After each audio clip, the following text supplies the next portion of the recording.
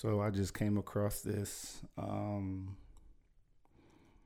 this historyIsAweapon.com. This thing titled "The Meaning of 4th of July for the Negro." The Meaning of July 4th for the Negro by Frederick Douglass. A speech given at Rochester, New York, July 5th, 1852. And I'm going to try to do this in one take because it's the 4th of July and I got to go to work in like 20 minutes. Mr. President, friends, and fellow citizens, he who could address this audience without a quailing sensation has stronger nerves than I have. I do not remember ever to have appeared as a speaker before any assembly more shrinkingly, nor with greater distrust of my ability than I do this day. A feeling has crept over me quite unfavorable to the exercise of my limited powers of speech. The task before me is one which requires much previous thought and study for its proper performance. Appropriate. I know that apologies of this sort are generally considered flat and unmeaning. I trust, however, that mine will not be so considered. Should I seem at ease, my appearance would much misrepresent me. The little experience I have had in addressing public meetings and country schoolhouses avails me nothing on the present occasion. The papers and placards say that I am to deliver a 4th of July oration.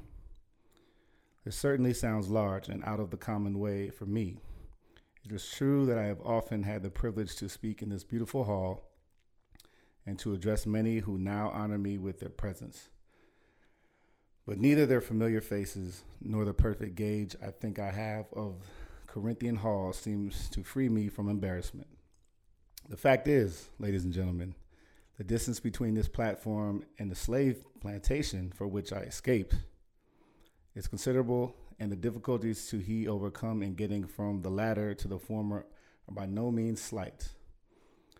That I am here today is, to me, a matter of astonishment as well as of gratitude. You will not, therefore, be surprised if in what I have to say I evince no elaborate preparation nor grace my speech with any high-sounding exordium. With little experience and with less learning, I have been able to throw my thoughts hastily and imperfectly together, and trusting to your patient and generous indulgence, I will proceed to lay them before you. This, for the purpose of this celebration, is the 4th of July. It is the birthday of your national independence and of your political freedom. This to you as what the Passover was to the emancipated people of God. It carries your minds back to the day and to the act of your great deliverance and to the signs and to the wonders associated with that act and that day. This celebration also marks the beginning of another year of your national life and reminds you that the Republic of America is now 76 years old. I am glad, fellow citizens, that your nation is so young. 76 years, though a good old age for a man, is but a mere speck in the life of a nation. 70 years and 10 is the allotted time for individual men, but nations number their years by thousands. According to this fact, you are, even now, only in the beginning of your national career, still lingering in the period of childhood. I repeat, I am glad this is so. There is hope in the thought, and hope is much needed under the dark clouds which lower above the horizon. The eye of the reformer is met with angry flashes, portending disastrous times, but his heart may well beat lighter at the thought that America is young, and that she is still in the impressible stage of her existence. May he not hope that high lessons of wisdom, of justice, and of truth will yet give direction to her destiny? Were the nation older, the patriot's heart might be sadder, and the reformer's brow heavier. Its future might be shrouded in gloom, and the hope of its prophets go out in sorrow. There is consolation in the thought that America is young, Great streams are not easily turned from channels worn deep in the course of ages. They may sometimes rise in quiet and stately majesty and inundate the land, refreshing and fertilizing the earth with their mysterious properties.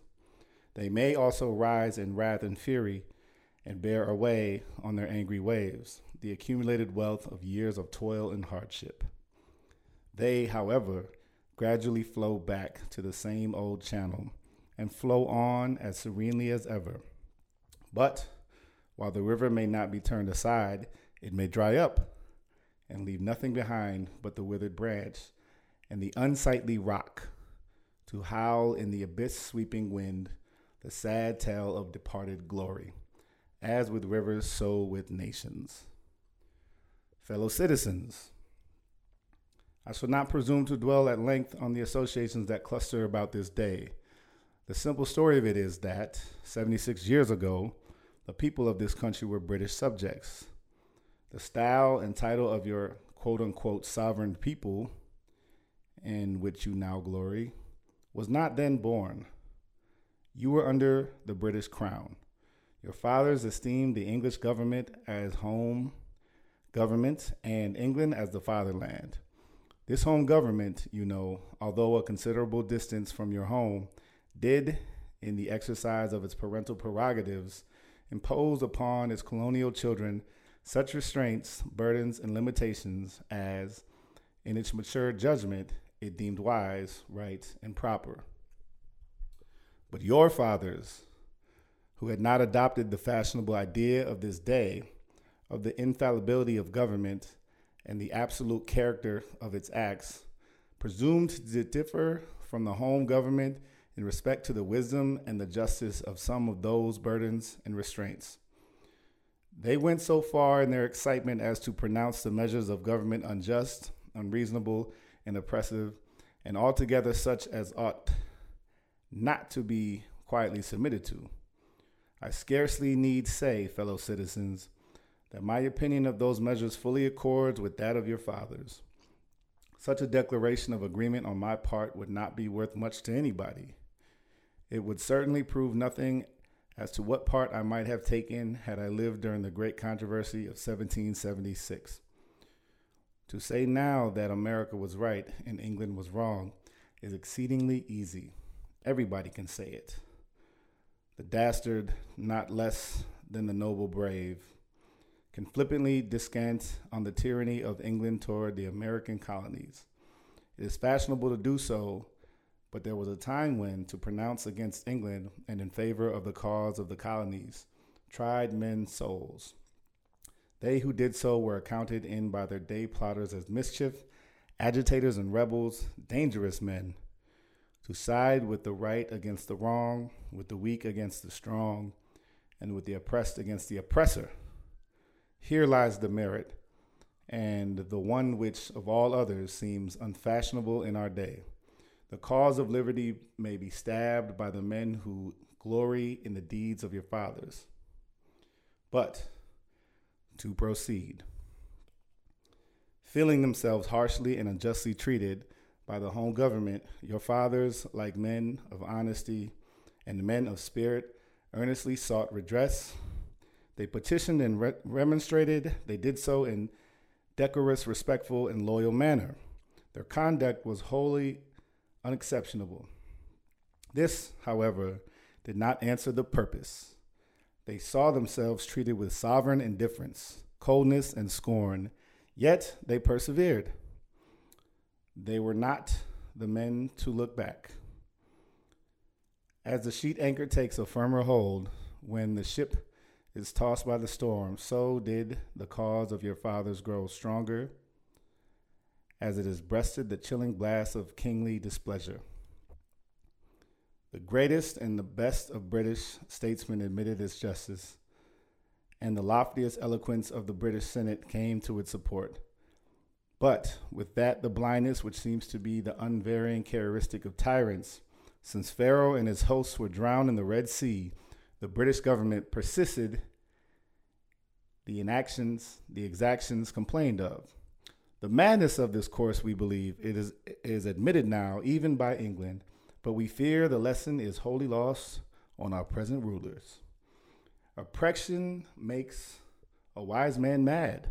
Your fathers were wise men, and if they did not go mad, they became restive under this treatment. They felt themselves the victims of grievous wrongs, wholly incurable in their colonial capacity. With brave men, there is always a remedy for oppression. Just here, the idea of a total separation of the colonies from the crown was born. It was a startling idea, much more so than we, at this distance of time, regard it. The timid and the prudent, as has been intimated, of that day were, of course, shocked and alarmed by it. Such people lived then, had lived before, and will probably ever have a place on this planet, and their course, in respect to any great change, no matter how great the good be attained or the wrong be redressed by it, may be calculated with much as precision as can be the course of the stars. They hate all changes but silver, gold, and copper change. Of this sort of change, they were always strongly in favor. These people were called Tories of the days of your fathers, and the appellation probably conveyed the same idea that is meant by a more modern, though a somewhat less euphonious term, which we often find in our papers, applied to some of our old politicians. Their oppression to the then dangerous thought was earnest and powerful, but amid all the terror and affrighted vociferations against it, the alarming and revolutionary idea moved on, and the country with it.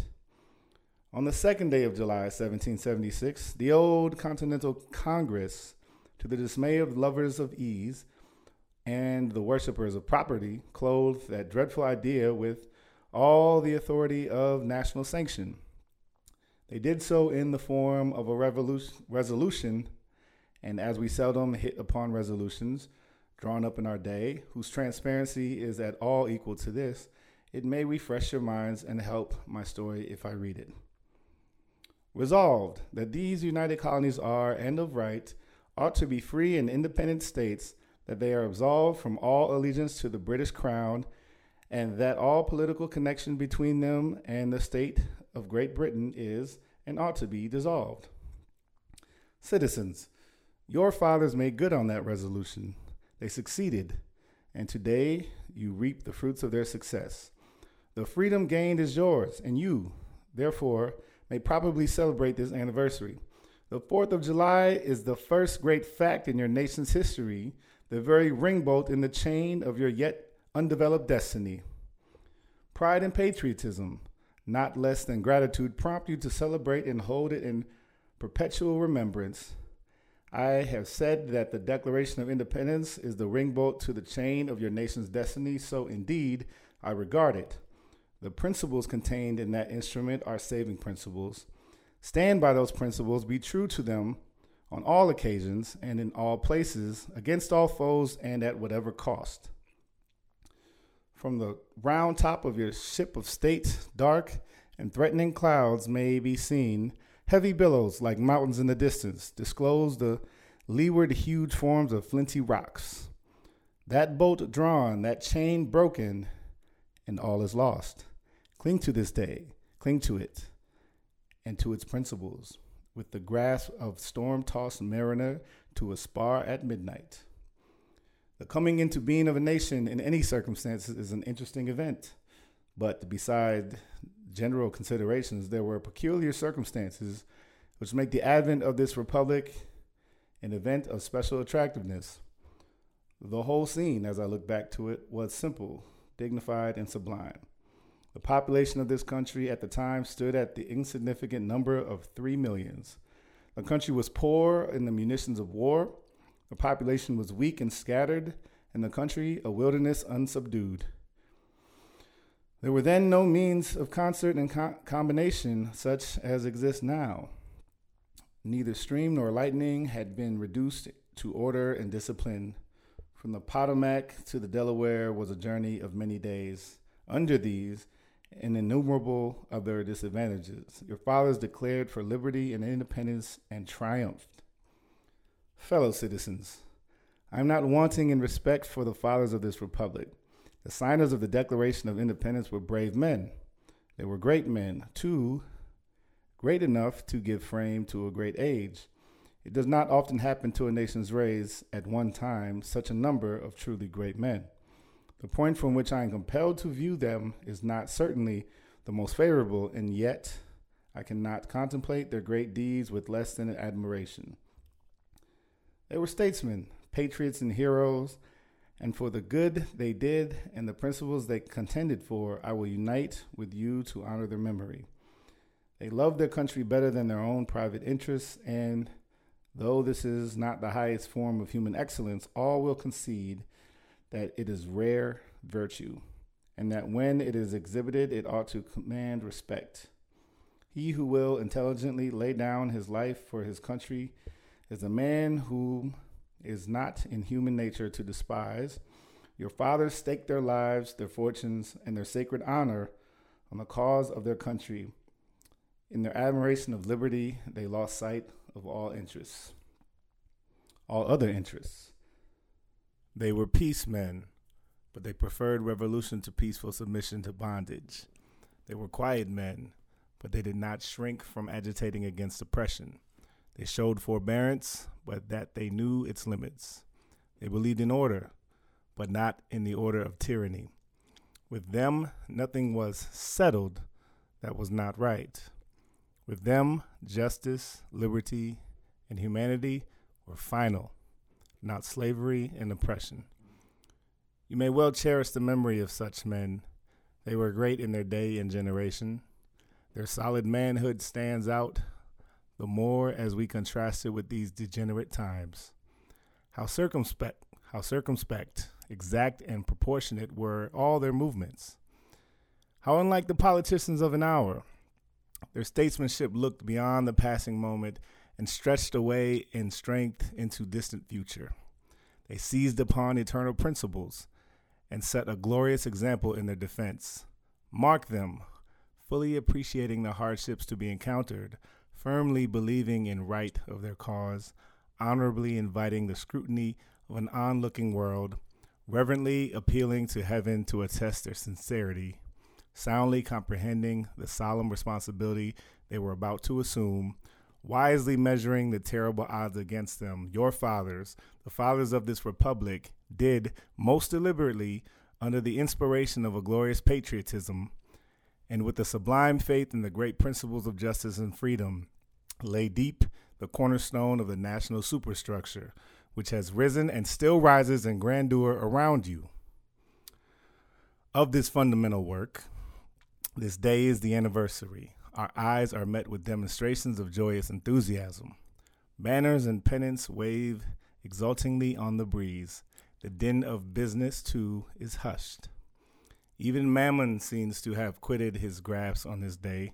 The ear-piercing fife and the stirring drum unite their accents with the ascending peal of 1,000 church bells. Prayers are made, hymns are sung, and sermons are preached in honor of this day, while the thick marital tramp of a great and multitudinous nation, echoed back by all the hills, valleys, and mountains of the vast continent, bespeak the occasion of one of thrilling and universal interest nation's jubilee. Friends and citizens, I need not enter further into the causes which led to this anniversary. Many of you understand them better than I do. You could instruct me in regard to them. That is a branch of knowledge in which you feel, perhaps, a much deeper interest than your speaker.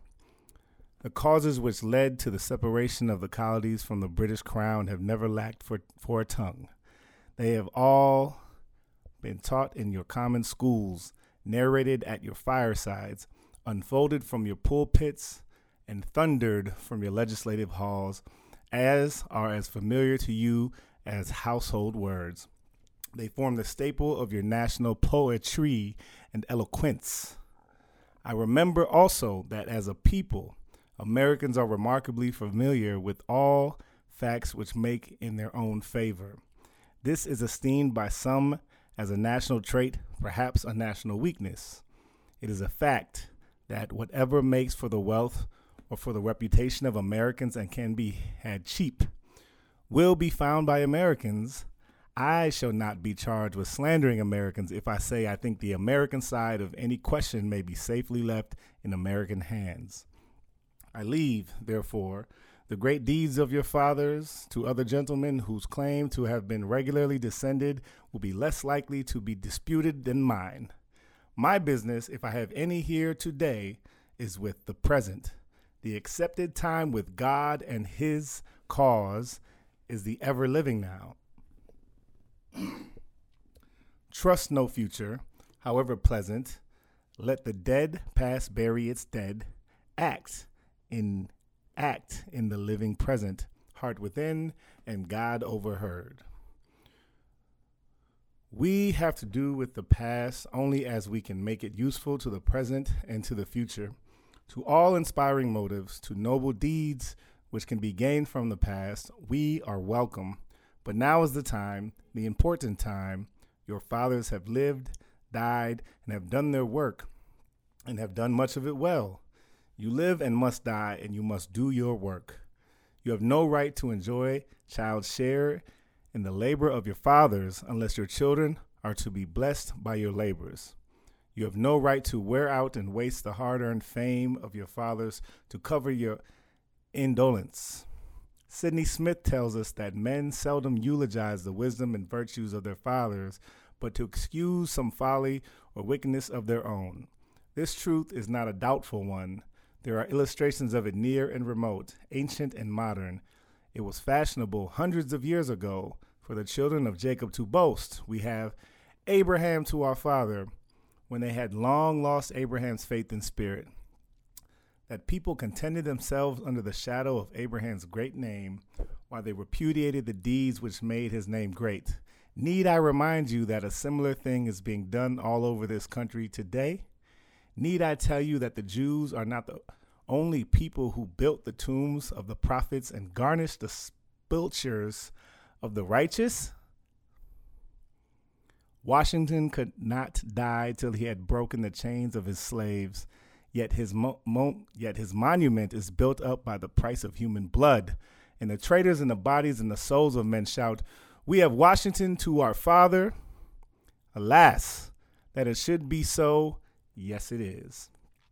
The evil that men do lives after them. The good is oft interred with their bones. Fellow citizens, pardon me. Allow me to ask, why am I called upon to speak here today? What have I, or those I represent, to do with your national independence? Are the great principles of political freedom and natural justice embodied in that Declaration of Independence extended to us?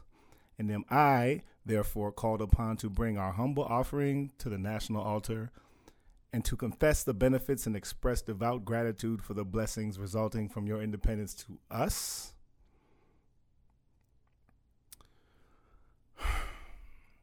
Would to God, both for your sakes and ours, that an affirmative answer could be truthfully returned to these questions. Then would my task be light and my burden easy and delightful. For who is there so cold that a nation's sympathy could not warm him? Why so obdurate and dead to the claims of gratitude that would not thankfully acknowledge such priceless benefits? Who so stolid and selfish that would not give his voice to swell the hallelujahs of a nation's jubilee when the chains of servitude had been torn from his limbs? I am not that man. In a case like that, the dumb might eloquently speak, and the lame man leap as an hart. But such is not the state of the case. I say it with a sad sense of the disparity between us. I am not included within the pale of this glorious anniversary. Your high independence only reveals the immeasurable distance between us. The blessings in which you, this day, rejoice are not enjoyed in common. The rich inheritance of justice, liberty, prosperity, and independence bequeathed by your fathers is shared by you, not by me. The sunlight that brought light and healing to you has brought stripes and death to me. This 4th of July is yours, not mine. You may rejoice, I must mourn. To drag a man in fetters into the grand illuminated temple of liberty and call upon him to join you in joyous anthems were inhuman mockery and sacrilegious irony. Do you mean, citizens, to mock me by asking me to speak today? If so, there is a parallel to your conduct. And let me warn you that it is dangerous to copy the example of a nation whose crimes, towering up to heaven, were thrown down by the breath of the Almighty, burying that nation in irrevocable ruin. I can today take up the plaintive lament of a peeled and woe-smitten people.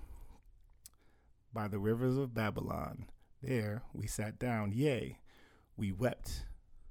When we remember Zion, we hanged our harps upon the willows in the midst thereof. For there they that carried us away captive required of us a song. And they who wasted us required us of mirth, saying, sing us one of the songs of Zion. How can we sing the Lord's song in a strange land? If I forget thee, O Jerusalem, let my right hand forget her cunning. If I do not remember thee, let my tongue cleave to the roof of my mouth. Fellow citizens, above your national tumultuous joy, I hear the mournful wail of millions whose chains, heavy and grievous yesterday, are today rendered more intolerable by the jubilee shouts that reach them. If I do forget, if I do not faithfully remember those bleeding children's sorrow this day, may my right hand forget her cunning, and may my tongue cleave to the roof of my mouth. To forget them, to pass lightly over their wrongs, and to chime in with the popular theme would be a treason to most scandalous and shocking, and would make me a reproach before God and the world. My subject, then, fellow citizens, is American slavery. I shall see this day and its popular characteristics from the slave's point of view. Standing there identified with the American bondman, making his wrongs mine, I do not hesitate to declare with all my soul that the character and conduct of this nation never looked blacker to me than on this 4th of July. Whether we turn to the declarations of the past or to the professions of the present, the conduct of the nation seems equally hideous and revolting. America is a false to the past, false to the present, and solemnly binds herself to be false to the future. Standing with God and the crushed and bleeding slave on this occasion, I will, in the name of humanity which is outraged, in the name of liberty which is fettered, in the name of the Constitution and the Bible which are disregarded and trampled upon, dare to call into question and denounce, with all the emphasis I can command, everything that serves to perpetuate slavery, the great sin and shame of America. I will not equivocate. I will not excuse. I will use the severest language I can command, and yet not one word shall escape me that any man whose judgment is not blinded by prejudice or who is not at heart a slaveholder shall not confess to be right and just. But I fancy I hear some of my audience say, is it just in the circumstance that you and your brother abolitionists failed to make a favorable impression upon the public mind? Would you argue more and denounce less? Would you persuade more and rebuke less? Your cause would be much more likely to succeed. But I submit. Where all is plain, there is nothing to be argued. What point in the anti-slavery creed would you have me argue? On what branch of the subject do people of this country need light? Must I undertake to prove that slave is a man? That point is conceded already. Nobody doubts it. The slaveholders themselves acknowledge in the enactment of laws for their government. They acknowledge it when they punish disobedience on the part of the slave. There are 72 crimes in the state of Virginia which, if committed by a black man, no matter how ignorant he be, subject him to punishment of death, while only 2 of the same crimes will subject a white man to the like punishment. What is this but the acknowledgement that the slave is a moral, intellectual, and responsible being? The manhood of the slave is conceded. It is admitted, in fact, that Southern statute books are covered with enactments forbidding, under severe fines and penalties, the teaching of the slave to read or write. When you can point to any such laws in reference to the beasts of the field, then I may consent to argue the manhood of the slave. When the dogs in your streets, when the fowls in the air, when the cattle on your hills, when the fish of the sea and the reptiles that crawl shall be unable to distinguish the slave from a brute, then I will argue with you that a slave is a man. For the present, it is enough to affirm the equal manhood of the Negro race.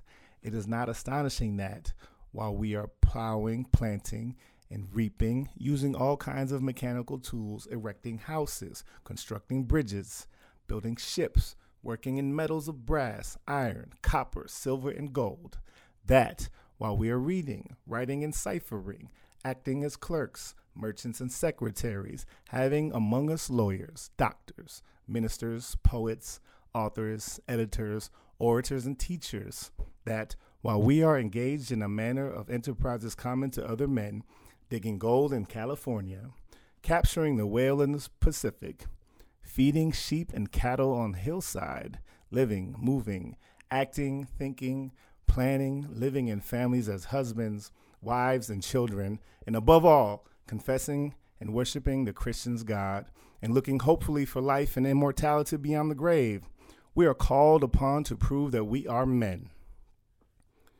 Would you have me argue that man is entitled to liberty, that he is the rightful owner of his own body? You have already declared it. Must I argue the wrongfulness of slavery? Is that a question for Republicans?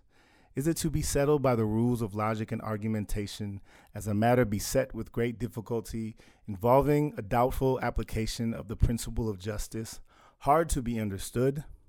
How should I look today in the presence of Americans dividing and subdividing a discourse to show that men have a natural right to freedom, speaking of it relatively and positively, negatively and affirmatively? To do so would be to make myself ridiculous and to offer an insult to your understanding. There is not a man beneath the canopy of heaven that does not know that slavery is wrong for him. What am I to argue? That it is wrong to make men brutes, to rob them of their liberty, to work them without wages, to keep them ignorant of their relations to their fellow men, to beat them with sticks, to flay their flesh with the lash, to load their limbs with irons, to hunt them with dogs, to sell them at auction, to sunder their families, to knock out their teeth, to burn their flesh, to starve them into obedience and submission to their masters?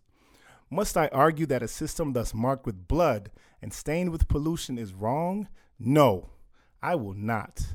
I have better employment for my time and strength than such arguments would imply.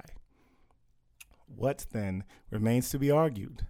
Is it that slavery is not divine, that God did not establish it, that our doctors of divinity are mistaken? There is blasphemy in the thought. That which is inhuman cannot be divine. Who can reason on such a proposition? That they may, I cannot. The time for such argument is past. At a time like this, scorching irony, not convincing argument is needed. Oh, had I the ability and could reach the nation's ear, I would today pour out a fiery stream of biting ridicule, blasting reproach, withering sarcasm, and stern rebuke. For it is not light that is needed, but fire. It is not gentle shower, but thunder. We need the storm, the whirlwind, and the earthquake. The feeling of the nation must be quickened. The conscience of the nation must be roused. The propriety of the nation must be startled. The hypocrisy of the nation must be exposed. And its crimes against God and man must be proclaimed and denounced. What, to the American slave, is your 4th of July? I answer, a day that reveals to him, more than all other days in the year, the gross injustice and cruelty to which he is the constant victim. You, to him, your celebration is a sham. Your boasted liberty, an unholy license. Your national greatness, swelling vanity. Your sounds of rejoicing are empty and heartless. Your denunciation of tyrants, brass-fronted impudence.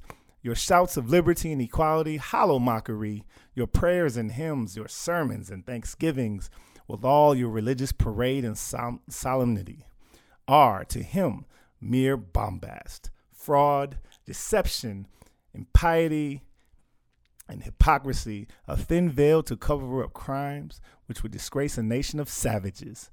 There is not a nation on this earth guilty of practices more shocking and bloody than are the people of the United States at this very hour. Go where you may, search where you will, roam through all the monarchies and despotisms of the old world, travel through South America, search out every abuse, and when you have found the last, lay your facts by the side of the everyday practices of this nation, and you will say with me that, for revolting barbarity and shameless hypocrisy, America reigns without a rival. Take the American slave trade, which we are told by the papers is especially preposterous just now. Ex-Senator Benton tells us that the price of men was never higher than now. He mentions the fact that to show that slavery is in no danger. This trade is one of the peculiarities of an American institution.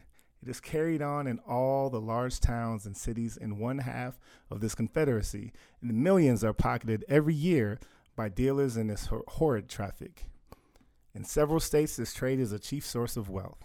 It is called, in contradistinction to the foreign slave trade, the internal slave trade.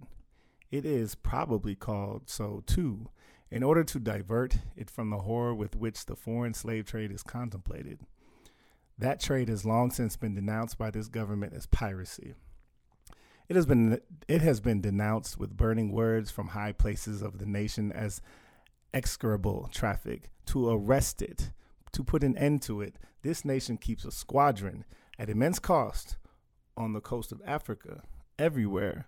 In this country, it is safe to speak of this foreign slave trade as a most inhuman traffic, opposed alike to the jaws of God and of man.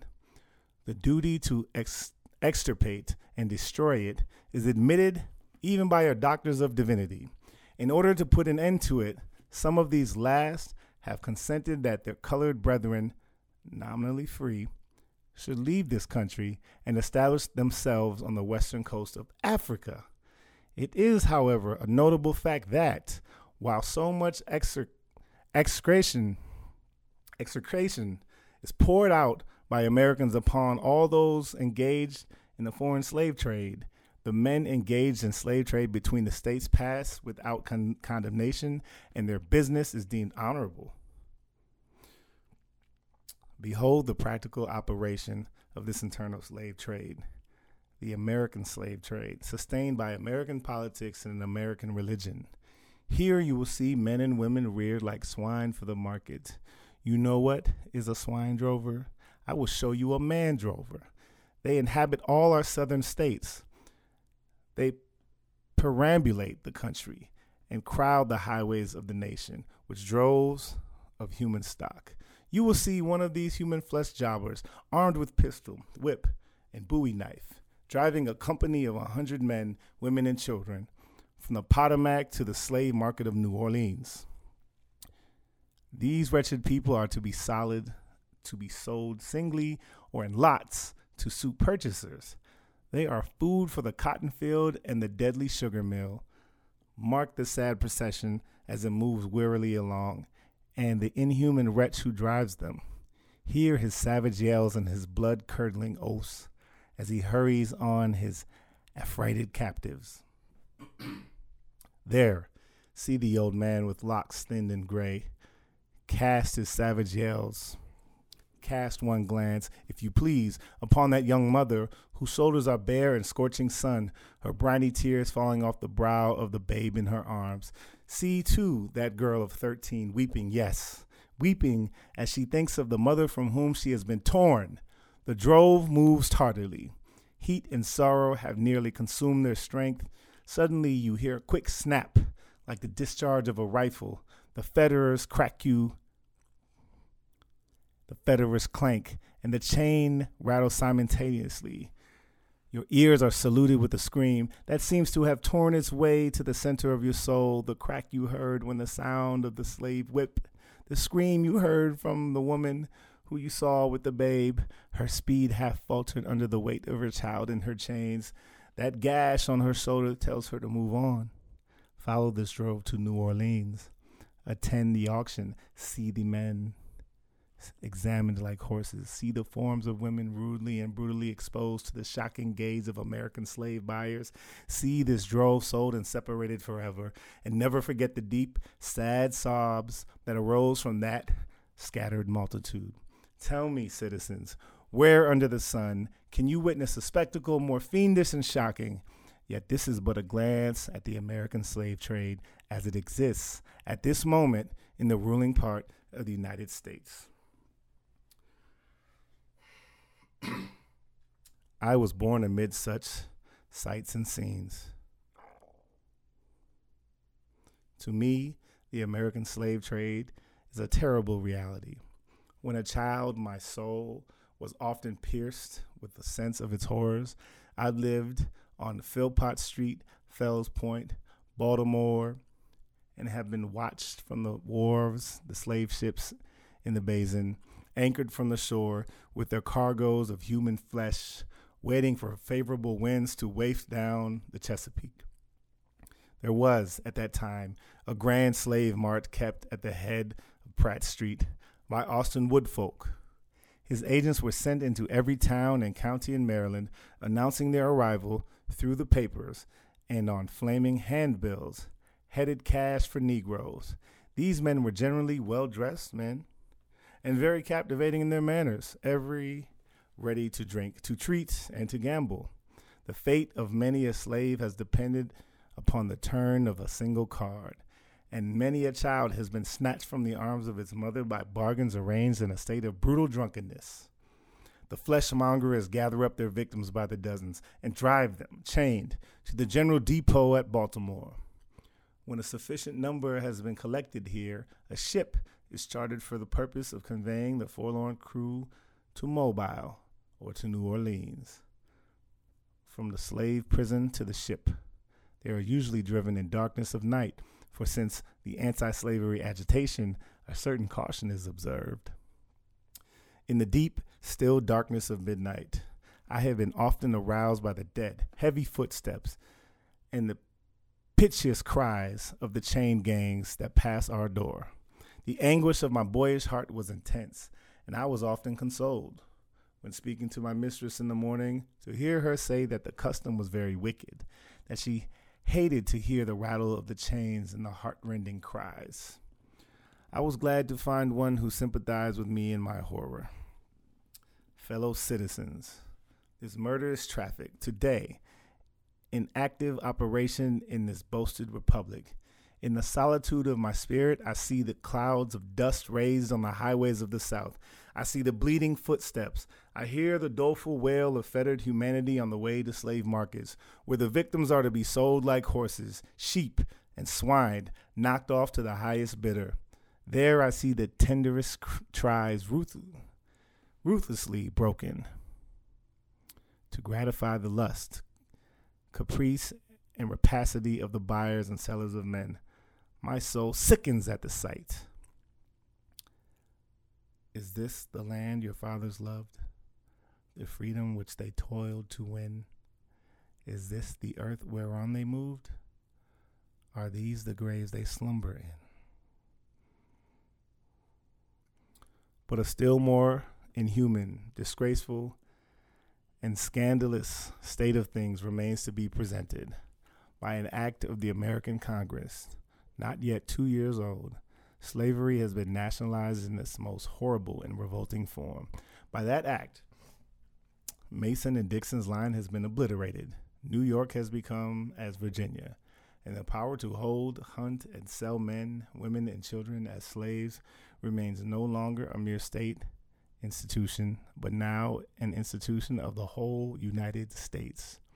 The power is coextensive with the Star-Spangled Banner and in American Christianity. Where these go, may also go the merciless slave hunter. Where these are, man is not scared. Man is not sacred. He is a bird for the sportsman's gun. By that most foul and fiendish of all human decrees, the liberty and person of every man are put in peril. Your broad Republican domain is hunting ground for men, not for thieves and robbers, enemies of society merely, but for men guilty of no crime. Your lawmakers have commanded all good citizens to engage in this hellish sport. Your president, your secretary of state, your lords, your nobles, your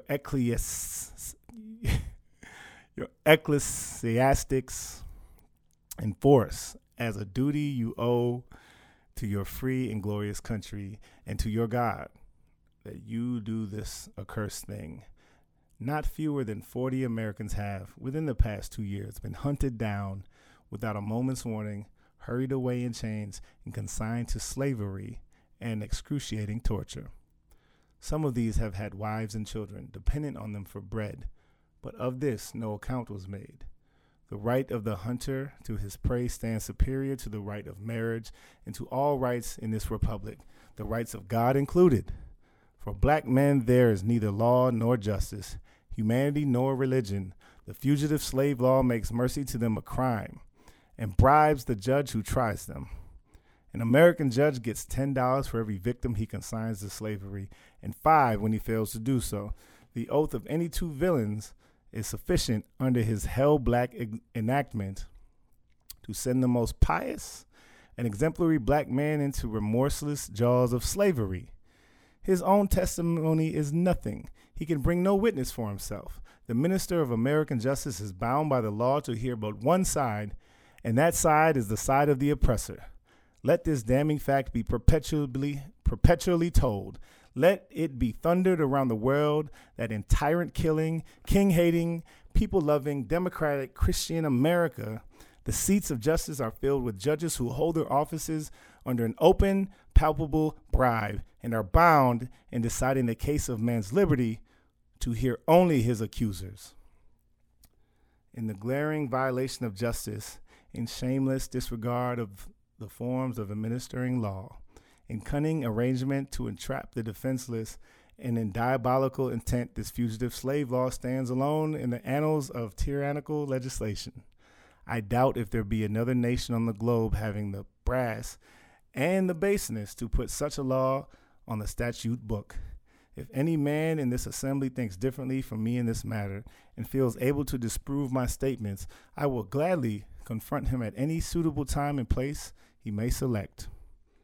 I take this law to be one of the grossest infringements of Christian liberty, and if the churches and ministers of our country were nor stupidly blind or most wickedly indifferent, they too would so regard it. At the very moment that they are thanking God for the enjoyment of civil and religious liberty and for the right to worship God according to the dictates of their own consciousness, they are utterly silent in respect to law which robs religion of its chief significance and makes it utterly worthless to a world lying in wickedness. Did this law concern the mint, anise, and cumin? Abridge the right to sing psalms, to partake of the sacrament, or to engage in any of the ceremonies of religion, it would be smitten by thunder of 1,000 pulpits. A general shout would go up from the church demanding repeal, instant repeal, and it will go hard with the politician who presumed to solicit the votes of the people without inscribing this motto on his banner. Further, if this demand were not complied with, another Scotland would be added to the history of religious liberty, and then stern old Covenanters would be thrown into the shade. A John Knox would be seen at every church door and heard from every pulpit, and Phil Moore would have no more quarter than was shown by Knox to the beautiful but treacherous Queen Mary of Scotland. The fact that the church of our country, with fractional exceptions, does not esteem the fugitive state law as a declaration of war against religious liberty implies that the church regards religion simply as a form of worship, an empty ceremony, and not a vital principle, requiring active benevolence, justice, love, and goodwill towards man. It esteems sacrifice above mercy, psalm singing above right doing, solemn meetings above practical righteousness, a worship that can be conducted by persons who refuse to give shelter to the houseless, to give bread to the hungry, clothing to the naked, and who enjoin obedience to a law forbidding these acts of mercy is a curse, not a blessing to mankind. The Bible addresses all such persons as scribes, Pharisees, hypocrites, who pay the tithe of the mint, anise, and cumin, and have omitted the weightier matters of law, judgment, mercy, and faith. But the church of this country is not only indifferent to the wrongs of the slave, it actually takes sides with the oppressors. It has made itself the bulwark of American slavery. In the shield of American slave hunters, many of its most eloquent divines, who stand as the very lights of the church, have shamelessly given to the sanction of religion and the Bible to the whole slave system. They have taught that man may properly be a slave, that the relation of master and slave is ordained of God, that to send back an escaped bondman to his master is clearly the duty of all the followers of the Lord Jesus Christ, and this horrible blasphemy is palmed off upon the world for Christianity. For my part, I would say, welcome infidelity, welcome atheism, welcome anything in preference to the gospel as preached by those divines. They convert the very name of religion into an engine of tyranny and barbarous cruelty, and serve to confirm more infidels in this age than all the infidel writings of Thomas Paine, Voltaire, and the Bolingbroke put together have done. These ministers make religion a cold and flinty-hearted thing, having neither principles of right action nor bowels of compassion. They strip the love of God of its beauty and leave the throne of religion a huge, horrible, repulsive form. It is a religion for oppressors, tyrants, man-stealers, and thugs. It is not that pure and undefiled religion, which is from above, and which is first pure, then peaceful, easy to be entreated, full of mercy and good fruits, without partiality, and without hypocrisy. But a religion which favors the rich against the poor, which exalts the proud above the humble, which divides mankind into two classes, tyrants and slaves, which says to the man in chains, stay there and go to the oppressor. Oppress on. It is a religion which may be professed and enjoyed by all the robbers and enslavers of mankind. It makes God a respecter of persons, denies his fatherhood of the race, and tramples in the dust the great truth of the brotherhood of a man. All this while we affirm to be true of the popular church and the popular worship of our land and a nation, a religion, a church, and a worship which, on the authority of inspired wisdom, we pronounce to be an abomination in the sight of God. In the language of Isaiah, the American church might be well addressed, bring no more vain oblations. Incense is an abomination unto me. The new moons and Sabbaths, the calling of assemblies, I cannot away with it. It is iniquity. It is iniquity, even the solemn meeting. Your new moons and your appointed feasts, my soul hateth, they are a trouble to me. I am weary to bear them. And when ye spread forth your hands, I will hide mine eyes from you. Yea, when ye make many prayers, I will not hear. Your hands are full of blood. Cease to evil. Learn to do well. Seek judgment. Relieve the oppressed. Judge for the fatherless. Plead for the widow. the American church is guilty when viewed in connection with what it's doing to uphold slavery, but it is superlatively guilty when viewed in its connection with the ability to abolish slavery. The sin of which it is guilty is one of omission as well as commission. Albert Barnes, but uttered with the common sense of the man at all observant of the actual state of the case, will receive as truth, when he declared that there was no power out of the church that could sustain slavery an hour if it were not sustained in it. Let the religious press, the pulpit, the Sunday school, the conference meeting, the great ecclesiastical, missionary, Bible, and tract associations of the land array in their immense powers against slavery and slaveholding, and the whole system of crime and blood would be scattered to the winds, and that they do not do this involves them in the most awful responsibility of which the mind can conceive. In prosecuting the anti-slavery enterprise, we have been asked to spare the church, to spare the ministry, but how, we ask, could such a thing be done? We are met on the threshold of our efforts for the redemption of the slave by the church and ministry of the country in battle arrayed against us, and we are compelled to fight or flee. From that quarter, I beg to know, has proceeded a fire so deadly upon our ranks during the last 2 years as from the northern pulpit? As the champions of oppressors, the chosen men of American theology have appeared men honored for their so-called piety and their real learning. The Lords of Buffalo, the Springs of New York, the Lathrops of Auburn, the Coxes and Spencers of Brooklyn, the Gannets and Sharps of Boston, the Deweys of Washington, and other great religious lights of land have, in utter denial of the authority of him by whom they profess to be called to the ministry, deliberately taught us against the example of the Hebrews and against the remonstrance of the apostles that we ought to obey man's law before the law of God. My spirit wearies in such blasphemy, and how such men can be supported as the standing types and representatives of Jesus Christ is a mystery which I leave others to penetrate. In speaking of the American church, however, let it be distinctly understood that I meant the great mass of the religious organizations of our land.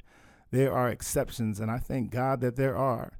Noble men may be found, scattered all over these northern states, in whom Henry Ward Beecher of Brooklyn, Samuel J. May of Syracuse, and my esteemed friend, Reverend R. Raymond, on the platform are shining examples. And let me say further that upon these men lies the duty to inspire our ranks with high religious faith and zeal, and to cheer us on in the great missions of the slave's redemption from his chains. One is struck with the difference between the attitude of the American church towards the anti-slavery movement and that occupied by the churches in England toward a similar movement in that country. There, the church, true to its mission of ameliorating, elevating, and improving the condition of mankind, came forward promptly, bound up in the wounds of the West Indian slave, and restored to him his liberty. There, the question of emancipation was a high religious question. It was demanded in the name of humanity and according to the law of their philanthropy, of their living God. The Sharps, the Clarksons, the Wilberforces, the Buxtons, the Burchells, and the Nibbs were alike famous for their piety and for their philanthropy. The anti-slavery movement was not an anti-church movement for the reason that the church took its full share in prosecuting that movement, and the anti-slavery movement in this country will cease to be an anti-church movement when the church of this country shall assume a favorable instead of a hostile position toward that movement. Americans, your Republican politics, not less than your Republican religion, are flagrantly inconsistent. You boast of your love of liberty, your superior civilization, and your pure Christianity, while the whole political power of the nation, as embodied in the two great political parties, is solemnly pledged to support and perpetuate the enslavement of 3 millions of your countrymen. You hurl your anathemas at the crowned-headed tyrants of Russia and Austria, and pride yourselves in your democratic institutions, while you yourselves consent to be mere tools and bodyguards of the tyrants of Virginia and Carolina. You invite to your shores fugitives of oppression from abroad, honor them with banquets, greet them with ovations, cheer them, toast them, salute them, protect them, and pour out your money to them like water. But the fugitives from oppression in your own land you advertise, hunt, arrest, shoot, and kill. You glory in your refinement and your universal education, yet you maintain a system as barbarous and dreadful as ever, stained by the character of a nation, a system begun to avarice, supported in pride, and perpetuated in cruelty. You shed tears over fallen Hungary, and make the sad story of her wrongs the theme of your poets, statesmen, and orators, till your gallant sons are ready to fly to arms to vindicate her cause against the oppressor. But in regard to the 10,000 wrongs of the American slave, you would enforce the strictest silence and would hail him as an enemy to the nation who dares to make those wrongs the subject of public discourse. You are all on fire at the mention of liberty for France or for Ireland, but are as cold as an iceberg at the thought of liberty for the enslaved of America. You discourse eloquently on the dignity of labor, yet you sustain a system which, in its very essence, casts a stigma upon labor. You can bare your bosom to the storm of British artillery to throw off a 3-penny tax on tea, and yet wring the last hard-earned farthing from the grasp of the black laborers of your country. You profess to believe that, one of blood, God made all nations of men to dwell on the face of the earth, and hath commanded all men everywhere to love one another, yet you notoriously hate and glory in your hatred all men whose skins are not colored like your own. You declare before the world and are understood by the world to declare that you hold these truths to be self-evident, that all men are created equal and are endowed by their Creator with a certain inalienable rights, and that among these are life, liberty, and the pursuit of happiness. And yet you hold securely in a bondage which, according to your own Thomas Jefferson, is worse than ages of that which your fathers rose in rebellion to oppose. A seventh part of the inhabitants of your country. Fellow citizens, I will not enlarge further on your national inconsistencies. The existence of slavery in this country brands your republicanism as a sham, your humanity as a base pretense, and your Christianity as a lie. It destroys your moral power abroad. It corrupts your politicians at home. It saps the foundation of religion. It makes your name a hissing and a byword to a mocking earth. It is the antagonistic force in your government, the only thing that seriously disturbs and endangers your union. It fetters your progress. It is the enemy of improvement, the deadly foe of education. It fosters pride. It breeds insolence. It promotes vice. It shelters crime. It is a curse to the earth that supports it. And yet deadly you cling to it as if it were the sheet anchor of all your hopes. Oh, be warned. Be warned. A horrible reptile is coiled up in your nation's bosom. The venomous creature is nursing at the tender breast of your youthful republic. For the love of God, tear away and fling from you the hideous monster, and let the weight of 20 millions crush and destroy it forever. But it is unanswered. It is answered in reply to all of this that precisely I have now denounced is, in fact, guaranteed and sanctioned by the Constitution of the United States, that the right to hold and to hunt slaves as a part of the Constitution framed by the illustrious fathers of the Republic. Then I dare to affirm, notwithstanding all I have said before, your fathers stooped, basely stooped, to palter with us in a double sense, and keep the word of promise to ear, but break it to the heart. And instead of being an honest The honest men I have before declared them to be, they were the veriest impostors that ever practiced on mankind. This is the inevitable conclusion, and from it there is no escape. But I differ from those who charge this baseness on the framers of the Constitution of the United States. It is a slander upon their memory, at least so I believe. There is not a time now to argue the constitutional question at length, nor have I the ability to discuss it as ought to be discussed. The subject has been handled with masterly power by Lysander Spooner, Esquire, by William Goodell, by Samuel E. Sewall, Esquire, and last, though not least, by Gerrit Smith, Esquire. These gentlemen have, as I think, fully and clearly vindicated the Constitution from any design to support slavery for an hour. Fellow citizens, there's no matter in respect to which the people of the North have allowed themselves to be so ruinously imposed upon as that of the pro-slavery character of the Constitution. In that instrument, I hold there is neither warrant, license, nor sanction of the hateful thing. But interpreted as it ought to be interpreted, the Constitution is a glorious liberty document. Read its preamble, consider its purposes. Is slavery among them? Is it that gateway, or is it in the temple? Is it neither?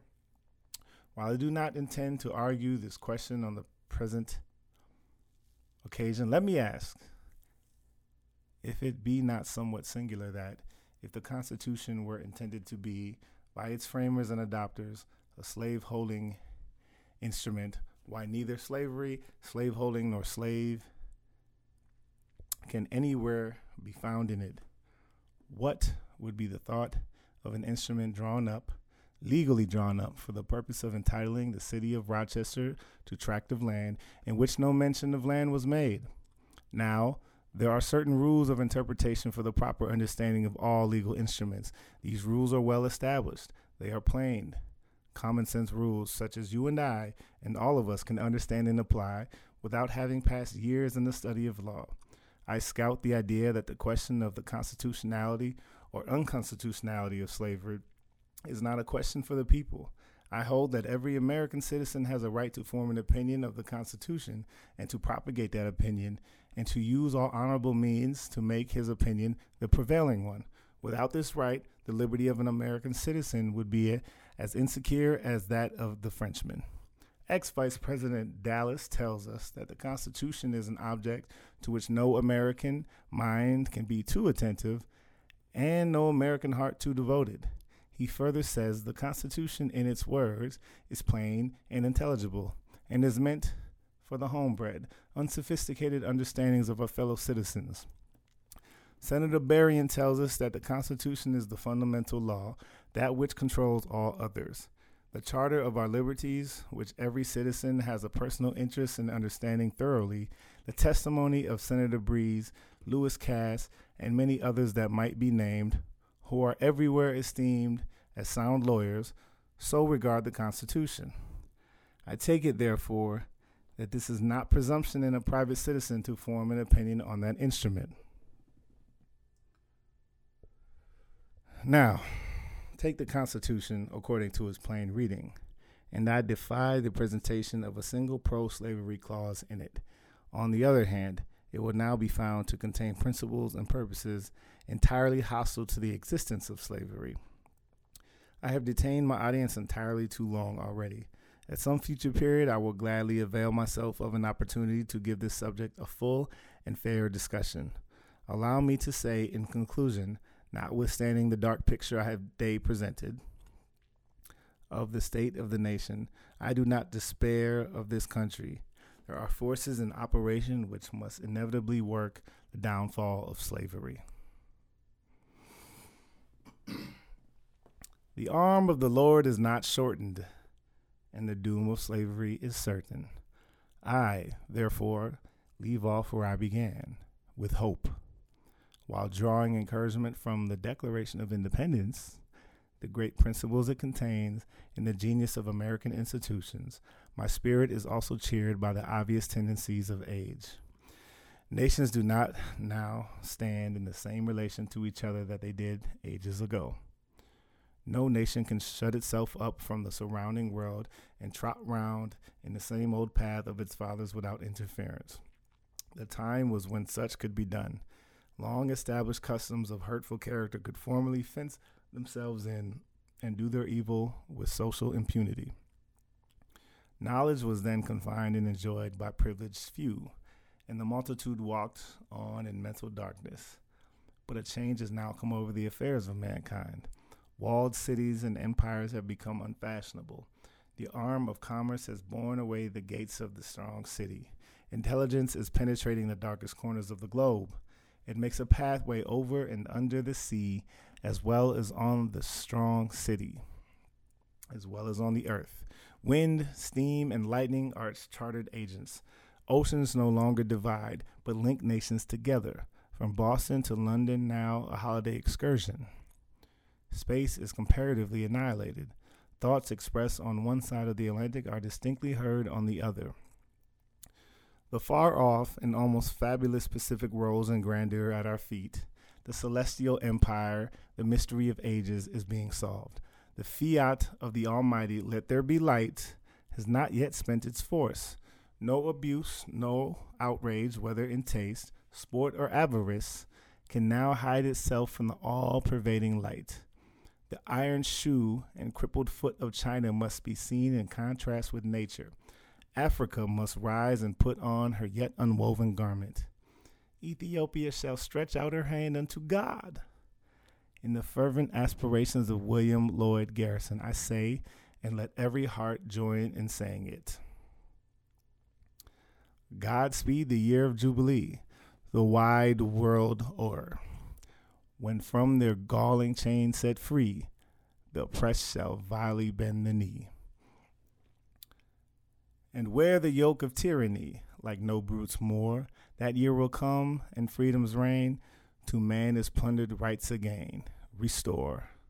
Godspeed the day when human blood shall cease to flow, and every chime be understood, the claims of human brotherhood, and each return for evil good, not blow for blow. That day will come, all feuds to end, and change into a faithful friend each foe. Oh, shit. All right, well, that is it. That is the meaning of July 4th for the Negro, a speech given at Rochester, New York, July 5th, 1852, by Frederick Douglass. Whoa. I came across this, and I just came across this, and I started reading it. Cold read, one take. That was one take, y'all. And I was like, had no idea it was well over an hour speech. And I think I'm already losing my voice. And I don't know. I just felt like 4th of July. Why not? Why not just say it out loud? Because even if I told myself I was going to read it, who knows if I would have, if I didn't just read it out loud. So now we all have it. And you can click to listen wherever you listen to your podcasts. Well, we hope you're listening. I hope you don't stop listening after you heard this and my voice for too long. And, man, I should have, that was a long read for doing it once for the first time. That man, Frederick Douglass. My, oh, my. So, thank you for listening. If you listen to any episode, especially this one where it was just me talking, something I don't want to do. Don't want it to just be me. But, yeah, please keep listening and telling your friends about Weapon of Choice podcast. Please share when we post on Facebook and retweet or the equivalent of on Instagram, which is where we do most of our posting. Instagram, that handle is at Weapon of Choice. On Facebook, Instagram is at Weapon of Choice Podcast. Facebook also is at Weapon of Choice Podcast. Twitter is at Weapon Choice Pod. And you can get us anywhere you listen. And anywhere you do listen, please give us a rating and review. That really helps us grow. In some ways I can't explain. In other ways, we just know that it works. So please, if you haven't already, go on the Apple Podcasts and iTunes or wherever you listen to your podcasts. And please give us that rating and review. It will really mean a lot to us. And you can always holler at us in our email. That's weaponofchoicefans@gmail.com. Let us know what you're thinking about, what art of any kind is motivating you, energizing you, giving you hope. And please share it with us so we can share it with who we feel we should and whenever we can. And keep sharing the podcast. Keep tuning in. Andrew and I will be back with Sham-E Ali soon. So stay tuned. We out of here. Peace.